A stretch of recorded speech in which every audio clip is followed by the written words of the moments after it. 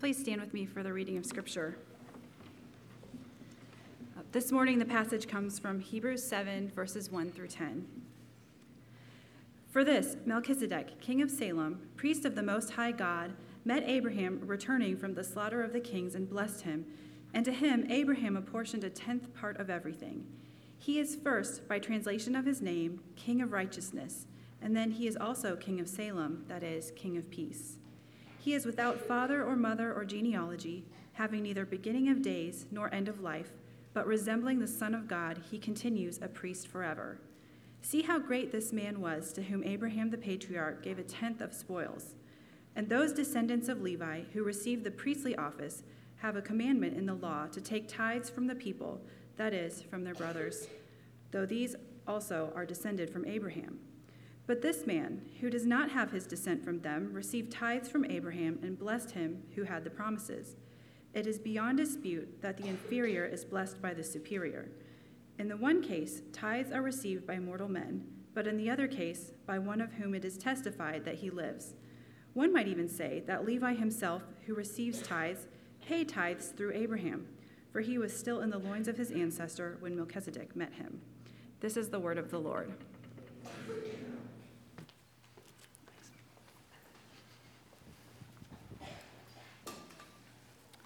Thanks, Anne-Marie, for reading that great Christmas passage, one of the classics that we turn to every December during Advent.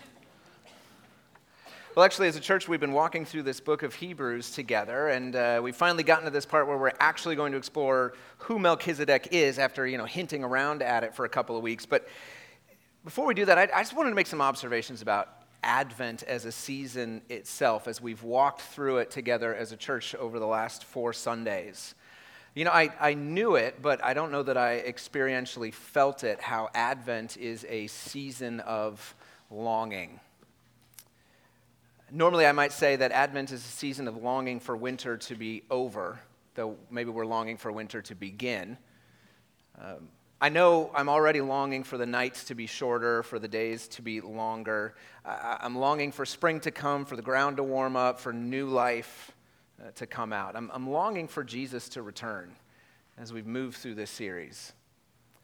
I've been longing to get some really great deals on some really sweet stuff. I've been wearing this Fitbit since July so that I had a way to quantify my laziness and keep track of exactly how sedentary I'm being on a daily basis, for which it's very helpful. But in early November, I thought about upgrading to an Apple Watch Series 4, which I've heard is the ultimate wearable fitness tracker. And if you know me, you're probably not surprised. I really had a crisis over this, because I kept just going back and forth about, could I buy one? Could I justify it? Could I not? It's like I want to buy the watch, but I can't justify the price, but I really wanted it, but I've never spent that much on a watch, but I could break it up into 18 easy monthly payments. But my phone works fine, but they look so cool and super helpful, but my wife thinks they're ridiculous and she's not wrong, but I would look cool wearing one, and literally every day I went back and forth until the moment of truth, which is Black Friday. It's the cheapest it's going to get is that weekend. If ever I was going to buy one, that was the day.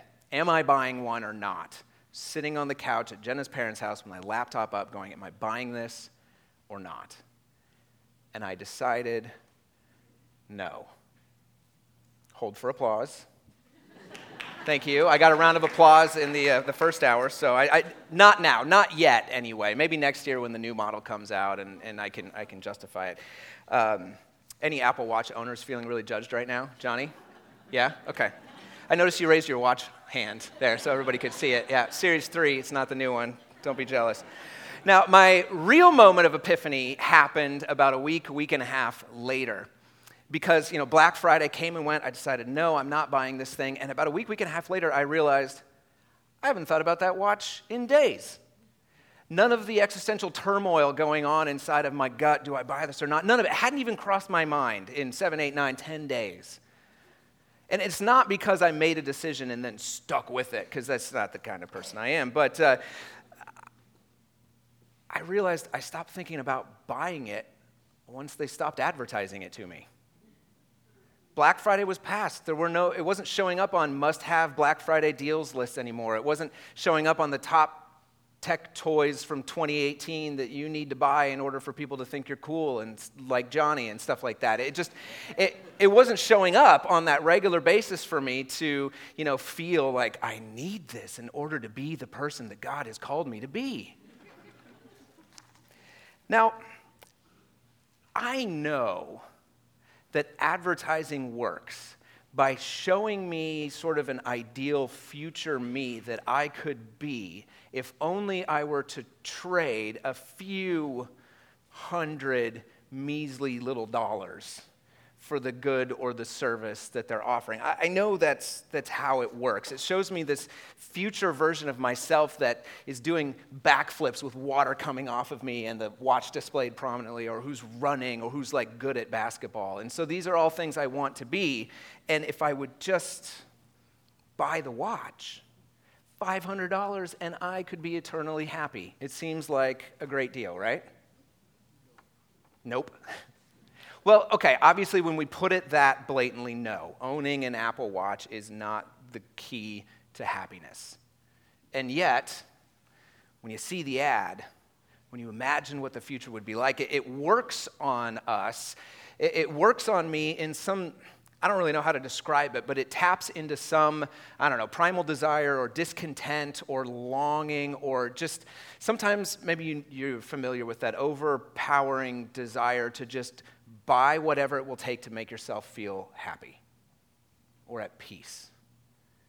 If I could buy that watch, maybe I could become the version of myself that doesn't feel like I'm lacking somehow. Maybe I could finally be at peace. One of the main things that draws groups of people together into a culture, into a shared idea, is that shared understanding of what it means to be happy, what it means to find the good life, what it means to find peace. The Greeks called it eudaimonia, the Latins called it beatitudo, Confucius called it the Tao, the Jews called it shalom. We call it the pursuit of happiness. But on and on and on, every culture has its shared sense of what's the purpose of human life? What am I here to try to achieve? What does it look like to be happy, to be at peace? And Christmas, Advent, pretty obvious time if you're doing a little bit of cultural exploration to understand what exactly it is that Americans say you need to do to be happy. Buy, own, have, possess. To be happy is to have stuff. So it's no wonder that Americans have 3% of the world's children and 40% of the world's toys. That's how you're happy, is by having the stuff. Now, of course, if we could peel back the advertising hype for a little while, we may ask ourselves these questions. Does the purchase and possession of material goods, does it really satisfy, or am I just hitting a dopamine trigger to make myself feel good? Does the path to the good life inexorably lead through Black Friday? Is happiness found in the acquisition and collection and enjoyment of things? Will I finally be at peace if I just have everything on that list of top 10 tech toys of 2018?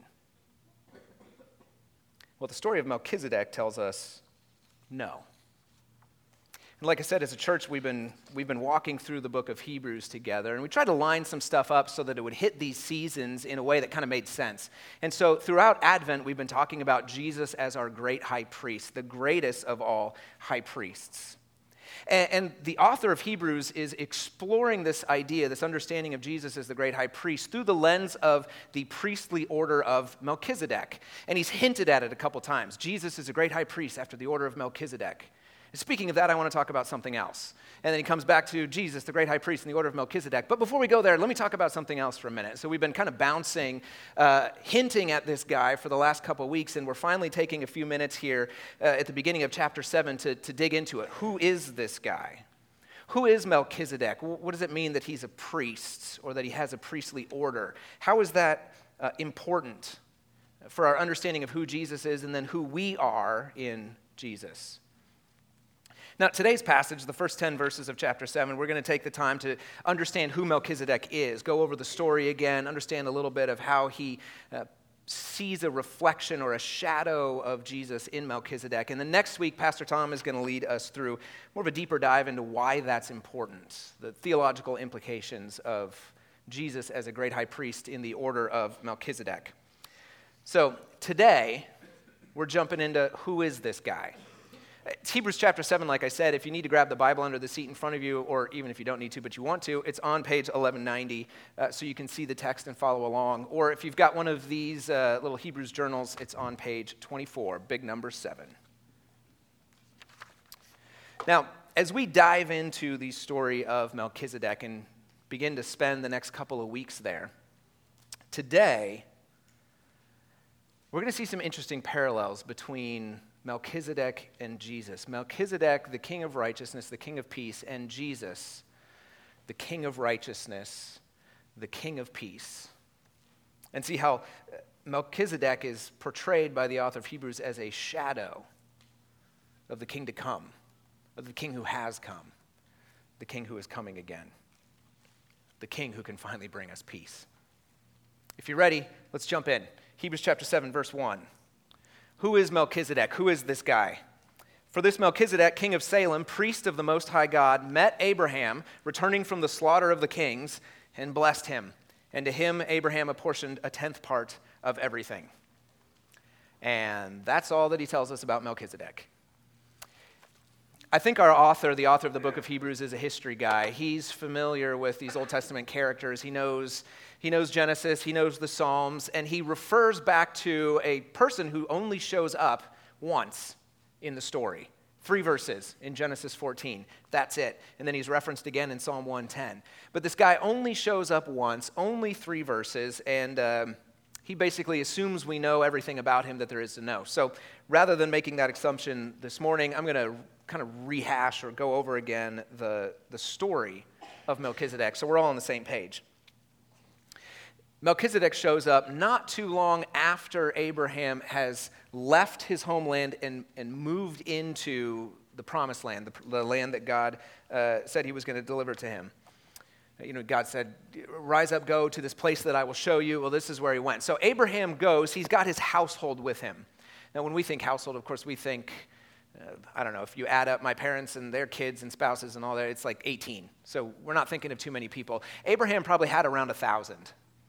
Not all related to him, obviously. These were the men, women, children who essentially worked with and for and around him. He would attract people together to take care of flocks, herds, bake, cook, clean, whatever, all of it. So about 1,000 people are working around Abraham. They all make this transfer, maybe pick some up along the way, but anyway, they're there, and he's come with Lot, his nephew. Lot also has a large family with him, a large household, and they decide the land can't sustain both of these large families, so they need to split up. Abraham says to Lot, he's still Abram at this time, Abram says to Lot, you choose first, and Lot chooses the good portion to the south and settles in a fortified city called Sodom, where there's plenty of room around for him to sustain and grow his flocks and his herds, and also the safety of that fortified city for him to retreat to if necessary. Abraham ends up a little bit farther north in kind of a desert oasis. Not as easy to eke out a living there, but he's going to take a shot at it. Now, they're not the only ones living in this land. There's other small towns. The Bible calls them kings. They're basically mayors of small little fortified towns kind of sprinkled around them. And they don't always get along. There's, if you're thinking of Israel as this tall rectangle, and Lot's here, and Abraham's here. Well, there's a bunch of kings right around in this area, 5 of them or so, and there's these 4 other kings up here who, for over a decade, have been sending raiding parties down and exacting tribute from these guys and then taking it back. These guys down here are like, yeah, we've had enough of that, and these guys up here are like, no, you haven't. And so they come back down with more raiding parties and sack a couple of towns along the way, and then they go out, 4 kings against 5, line up, and just utterly defeat the 5 kings. One of those kings was the king of Sodom, which is where Abraham's nephew Lot lives. Now, when you go raiding like that and you defeat a small town, you get to take whatever you want with you. So anything valuable that's portable gets hauled away. All the gold, all the jewels, all the food, water, whatever you could carry, it all gets hauled back with them. But they also take captives, usually women and children, older men, or anybody they feel like they can control. So they take them from these 5 towns and start heading back north. Now, they're moving more slowly this time around because they've got all these extra animals and people with them. And somebody manages to escape and runs over to where to where Abraham is, and says to Abraham, hey, here's what's happened and your nephew Lot they've taken. And Abram basically says, ain't nobody got time for that. And he gets together his fighting men, his army, or what passes for an army in those days, essentially whoever can handle a spear or a cudgel or a couple of swords and who's relatively fit enough to run across the desert for a couple of days. So he gets together his fighting men, 318 of them, Genesis tells us, plus the fighting guys for the 3 powerful nomads that Abraham is allied with. So he's got this small army. He's going north. They're moving quickly. They catch up with the raiding parties as they're going back home. They catch up with them. Abraham divides his forces into 2. They flank them from both sides. And the way battles kind of work then is you would come around, start attacking, kill a few, and after a bit of that, they would just turn and run. Okay, so these raiding parties turn and run, and then you chase them. You pursue them for about as long as you can sustain, hacking down the stragglers as you go, knocking people on heads, things like that, until they've run far enough that you can say, we won, and turn around and go back without worrying about them turning around and chasing you. So, Abraham, it's a huge victory. The author of Hebrews calls it somewhat euphemistically the slaughter of the kings. It's a great victory. He recaptures all the stuff, all the valuables, all the animals, all the people, and begins heading back south. It's as he's heading back south that they pass a place called Salem. It'll eventually be known as Jerusalem. They pass this small town, this small city, and Melchizedek shows up. Let me read the story, these 3 verses from Genesis 14. And Melchizedek, king of Salem, brought out bread and wine. He was a priest of God Most High. And Melchizedek blessed Abram and said, Blessed be Abram by God Most High, possessor of heaven and earth. And blessed be God Most High, who has delivered your enemies into your hand. And Abram gave him 1/10 of everything. And that's all we know about Melchizedek. 3 verses in Genesis 14. It's the only time in the Genesis narrative where he shows up. And actually, if you took out those 3 verses, the story continues without them and makes absolutely perfect sense. So the author of Genesis, who told us this story, even though he doesn't give us much, wants us to see something, understand something from the way the Melchizedek story is told. So a couple of observations. Let's see if we can kind of suss this out together. First, we can tell Melchizedek is a powerful and probably wealthy individual, not just as the king mayor of this fortified town of Salem, but also because he has enough food, bread and wine. It's kind of a stock phrase for food, like we would say meat and potatoes. He has enough bread and wine to resupply Abraham's 318 guys, plus the fighting men of the other 3 kings. So he's able to bring it out. He's got some money. He's well off. Second, Abraham seems to already know him. In the rest of the story, Abraham refuses any help from the king of Sodom, but immediately takes supplies and receives a blessing from the king of Salem, from Melchizedek. And there's kind of a hint in the narrative there that they know each other at least. Melchizedek, of course, being in the general area where Abraham lived, it makes sense that they would know one another and probably have a shared affinity based on their worship of the same one true God. Because, third, we're told Melchizedek is priest of God Most High. Priest of God Most High, and it's interesting when Melchizedek invokes a blessing on Abram, he doesn't use Abram's covenant name for God. He doesn't use Yahweh, he uses the name for God, El Elyon, which means God Most High, about his power. Melchizedek doesn't know God in the context of God's covenant with Abraham. It doesn't mean his relationship is any less real or any less legitimate, but it is a little different. Abraham was chosen singly, but there were others who knew this God, Melchizedek being one of them, being a priest of God Most High. And fourth, and probably most significant, Melchizedek comes into the story with no background information and no conclusion to his story. Everybody who's anybody in Genesis, in Old Testament narrative in general, is introduced with a genealogy. You know this, it's the part you usually skip when you're reading through Genesis, Exodus, Leviticus, Numbers, whatever. You're like, and a long list of names. But that's significant to the Jewish mind because a person's identity is wrapped up in who they're descended from. So every significant player in Jewish history has a genealogy. And not only do they have a genealogy, but they also have a record of death. And they lived such and such a number of years, had so-and-so children, and then he died. We don't get that from Melchizedek. We get nothing about a father, a mother, no genealogy, no summary of his life, no death, nothing but this.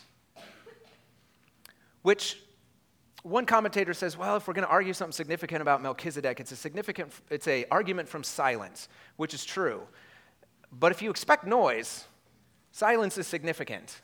And the fact that Melchizedek just shows up and then disappears should lead kind of the astute Old Testament reader to go, oh, that's interesting. Who is this guy? Especially when you think about it in light of Psalm 110, which we'll talk about more next week when Tom preaches. Now, what do we know about Melchizedek? He shows up in kind of an odd way, which must mean something. He's the priest of God Most High. And he's so great that even Abraham submitted himself to Melchizedek. Abraham, the father of the Jewish nation, Abraham, the greatest Israelite who ever lived, submitted himself to Melchizedek. This guy's significant. So who is he? Well, that brings us to sort of the interpretation question. When we read the Genesis 14 story of Melchizedek, how are we supposed to understand this? He gets those 3 verses in Genesis, and it's just enough that a lot of people have come up with some really whack ideas about who this guy is. In Judaism at the time of Jesus, some saw Melchizedek as the leader of the angels in heaven, engaged in war against the forces of darkness. So he's got that going for him. Others saw Melchizedek as the one who would come down from heaven and rescue God's people from the devil himself. That'd be cool. Others see Melchizedek as a title more than a name, and so then they try to figure out, well, exactly who is he? Which Old Testament character is this guy known as the King of Righteousness, Melchizedek? And then he could be Shem, or he could be Noah, or he could be Mephibosheth, or he could be whoever. Conspiracy theories abound. Actually, even in the church, there's been a bit of a temptation to take the Melchizedek figure and sort of expand his role and his importance. The actually primary interpretation of Melchizedek throughout church history has been that he is a pre-incarnate appearance of Jesus himself. That is, before Jesus became a baby in the manger in Bethlehem, he showed up as, in many places, one of them being this guy Melchizedek. That it was actually Jesus himself coming with the communion elements, bread and wine, to offer to Abraham. With all due respect, that's probably pushing the biblical evidence a little too hard.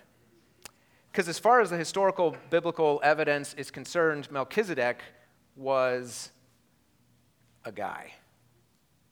Sorry to disappoint, but he was just a guy. He was a king mayor of a small but powerful town. He served as a mediator, as a priest between God Most High and the people who lived in that area, including Abraham.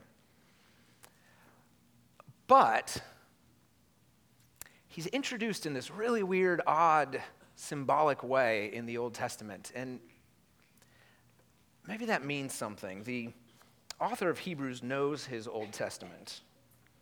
He knows his Psalms. He knows the stories about Israel's greatest father, Abraham. So he's thought about this Melchizedek guy. He's thought about the odd way that he's introduced in Genesis. The mention of Melchizedek having an eternal priesthood. It shows up in Psalm 110. And as he's thinking about that and thinking about Jesus and Jesus' own priestly work on our behalf, offering a sacrifice for sins once for all, he starts to see some parallels between Melchizedek and Jesus. There's some similarities, almost as if one of them is a shadow being cast by the other.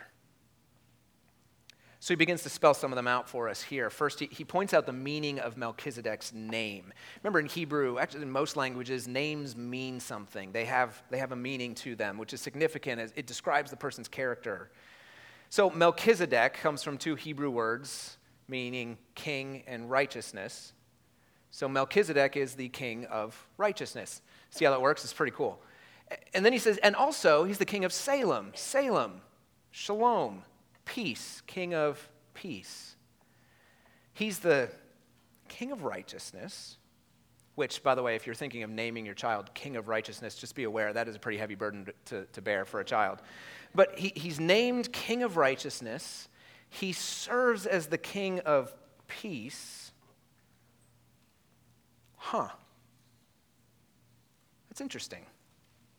We keep going. Verse 3, he's without father or mother or genealogy. Doesn't have beginning of days or end of life. Sounds like somebody else that I've heard of. See, the author of Hebrews is putting a kind of a symbol-laden literary spin on the actual historical figure of Melchizedek, which is totally legit to do. He's basically saying, look, as far as we're told in Genesis, Melchizedek is the uncreated, eternally existing king of righteousness, king of peace, who serves continually as a priest, as a mediator between God and mankind. And you can kind of picture him writing this out and sort of tilting his head a little bit and being like, who does that remind you of? I've been talking about him for 7 chapters. Who does that remind you of?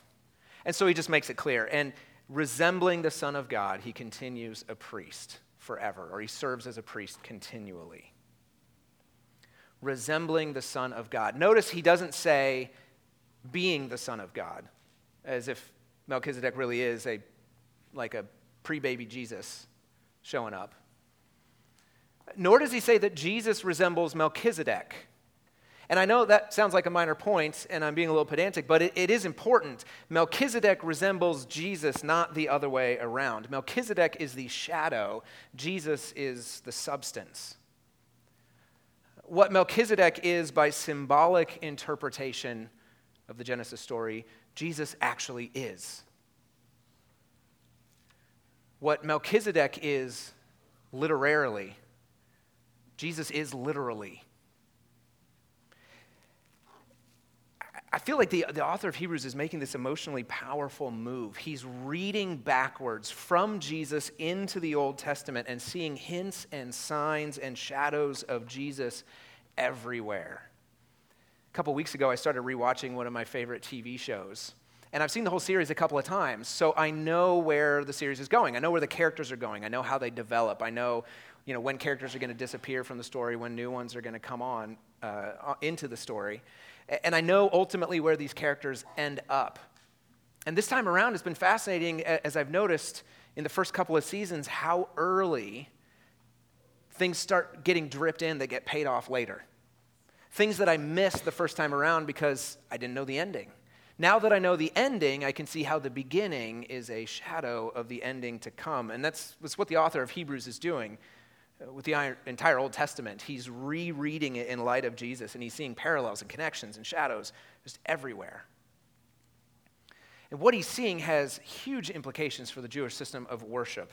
We're going to dig into that again a little bit more next week, but I'll summarize just briefly the foundation that he is laying for the argument to come in the rest of chapter 7 that Tom's going to lead us through next week. Look at verse 4. This is kind of the main point of this paragraph. See how great this man, Melchizedek, was, to whom Abraham the patriarch gave a tenth of the spoils, gave a tithe of what he'd gotten. See, we know, we take it for granted, Abraham is great. He's the greatest Jew who's ever lived. So if Abraham willingly submitted himself to Melchizedek, how much greater must Melchizedek be? And given that Melchizedek is that much greater, how much greater then is the priesthood that comes from him? Jesus is a great high priest in the order of Melchizedek. Now, I know, so today we don't usually think of jobs sort of running in the family or belonging to a family. We call that nepotism. But in most of the world, for most of time, who you were and what you did was inextricably linked. Right, so the Coopers made barrels, the Smiths worked the forge, the Millers owned the flour mill, the Bakers worked in the bakery, the Carters used carts to transport stuff from one place to another. The Maceys manufactured maces, those heavy clubs made to deal death by blunt force trauma. In the story of Israel, once God had established the priesthood, it stayed in the family. It stayed in the family, it belonged to the family. By law, by birthright, the Levites, the descendants of Levi, controlled the priesthood. Okay, by birthright, they were the priests, and by law, they had the authority to exact a tithe, a tenth, a tribute from people. That was their paycheck. It's how they lived. So by birthright, they were priests, and by law, they could extract a tithe. Melchizedek had neither. He didn't have the birthright. It didn't exist yet. And he didn't have the law. It didn't exist yet either. He had no authority, no foundation for being a priest and for demanding a tribute from Abraham, and yet Abraham gave him one and submitted to him as his priest. Received a blessing and gave a tenth of the spoils. I mean, the bottom line is that Melchizedek is obviously superior to Abraham, to the whole Abrahamic system, to everything that came after Abraham, everything that came from him, including the whole Levitical system and Levi and Aaron, and all of these key players have, even in a sense, he says in verse 9, one might even say that Levi himself paid tithes to Melchizedek in Abraham. Melchizedek is obviously superior to Abraham because all the key players have put themselves into submission under Melchizedek. Now, what does all that have to do with Jesus? Well, like I said, we're going to dig into the theological implications of it next week. Because in the rest of chapter 7, the author spells out how, since Jesus is part of a greater priestly line, he guarantees a greater covenant hope and offers a greater priestly sacrifice. All very important things to us who call ourselves Christians. In this passage, he's setting the foundation for that argument.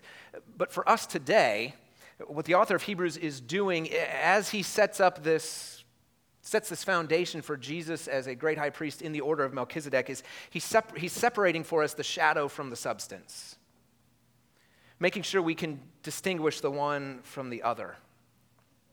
He's introduced for us a king of righteousness, of rightness, of justice, and a king of peace. And then he said, this guy is a shadow of the true king to come. There is a greater king. It actually comes through in this passage and then kind of back in the Genesis story. If you notice verse 7, the author said, it's beyond dispute that the inferior is blessed by the superior. Everybody agrees. To give a blessing, blessings go down from the superior to the inferior. You convey them down, you can't convey them up. Melchizedek is obviously greater than Abraham. But in the Genesis story, what happens is, so Abraham, he goes, he recaptures, slaughters the kings, whatever, brings back all of the goods, all of the people, and it is his right, by essentially what is the mercenary law of the time, it's his right to keep all of the stuff. Send the people home, keep the stuff. So he's well within his rights to give a tenth of it, to apportion a tenth of the spoils to Melchizedek. But the king of Sodom shows up and he says, hey, keep all the stuff, just send the people back. He's not being generous, that's normal. And Abraham says, no, you take the stuff. I don't want you to be able to say, you're the one who made me rich. You're not the one who protected me, you're not the one who rewards me. I have lifted my hand to God Most High, the possessor of heaven and earth, Abraham says. I will not be made rich by you. And the very next story is God showing up to Abraham and saying, Abraham, I'm the one who defends you. I'm the one who rewards you. I am your shield and your very great reward. Your reward will be great. I am going to promise right now in this covenant ceremony that I will be your shield and I will be your reward. And then there's another covenant that comes just a few chapters later, in which God says, look at this land that you've wandered over. Your descendants will own all of it. You will possess all of it. And through you will come a blessing, a greater blessing that will bless everyone. All nations on earth will be blessed by you. The author of Hebrews is reading Genesis, and he's thinking about Jesus, and he's seeing all the promises in Genesis coming true in Jesus. And he sees in Melchizedek a shadow, a picture of Jesus to come, the true king of righteousness, the true king of peace, the one who is truly uncreated, eternally existing, king of peace and righteousness, who lives and serves forever as a priest, as the great high priest, mediating between God and mankind. Melchizedek is just a hint. What he was by name, Jesus is by nature. What Melchizedek was by interpretation, Jesus is by who he is. He is the king of righteousness, not just because he rules rightly, but because he is righteousness itself. He is the king of peace, not just because he brings peace, but because he is peace himself. And it's only coming to the true king of righteousness, the true king of peace, our king who can save to the uttermost, that we will find the peace and the rightness that our souls crave. Yeah, in this Advent season, we long for the return of Christ, our king. But we get swept up in all the rival visions of the good life that are all around us.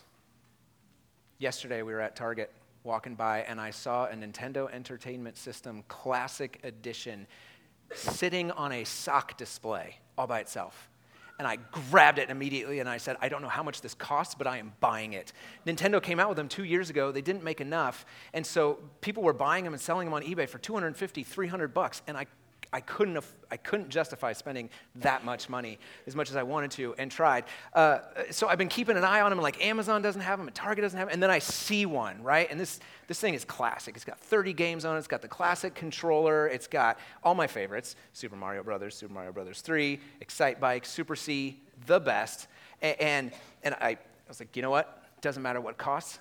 I'm buying it. And it turns out you too can have eternal happiness for only $60. And if this sermon isn't any good, that's fine. Blame the Nintendo, because I had so much fun playing last night with this dopey, nostalgic grin on my face. Jenna came home, and I was sitting cross-legged on the floor with a little controller staring up at the TV. They're like, I haven't played this game in 20 years. And I still am awesome at it, and Jenna dies every 20 seconds. But that's not really important. But the dopamine hit that I got from buying it. Like I literally, so I bought it at Target, and I sat down in the Starbucks and opened the box. I was so excited. But it wore off pretty fast. I was in the car on the way home when I started thinking about how it could be better. You know, it only has one controller. If it had two, that would be better. I would be happier. It only has 30 games, but if it had all 700, I would be 23 times happier. It didn't, the hit wore off pretty fast. Stuff doesn't satisfy, especially not when your brother-in-law points out that he has the Super Nintendo Entertainment System. Stuff doesn't satisfy. It never will. Getting more of it won't bring us peace. I know we know this because we keep going and buying more every day. It wears off. And we got to go back to Target or back to the mall or back to Amazon or back to wherever to get another little dopamine click, and then we get it and we feel so good, and then it shows up and we feel even better, and then it wears off, and the next day we have to buy another thing. What the author of Hebrews is hinting at for us, telling us, look, you can have peace and rightness by being under the King of peace and the King of righteousness. To have Jesus is to have peace. Now, I don't mean to have peace in the sense that all of our external circumstances are arranged advantageously towards us to the point where our internal disposition is positive. In other words, everything's working out great. That's not what I mean. That will happen someday when he returns again as king, but for right now, we can have the peace of knowing that we are right with God through him, right with one another, right with the world around us. We can be at peace that we have the only thing, the only one, the only person who doesn't wear off tomorrow. Let's pray.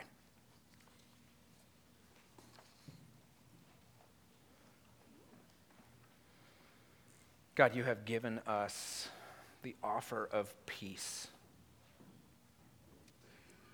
In the provision of the heaven-born Prince of Peace, the Son of Righteousness, you have given us the opportunity to live within the contentment that you give us by being your son or your daughter. Father, we are drawn to so many beautiful pictures of what we could be and of what this world could be, what we could be in it. And they're so attractive and they draw us, and yet they leave us empty over and over and over and over and over again, and you never do. Father, help us to come to you through Jesus, through the King of righteousness, the King of peace, and find in him, in you, through him, the peace our souls were made for. In Jesus' name, amen.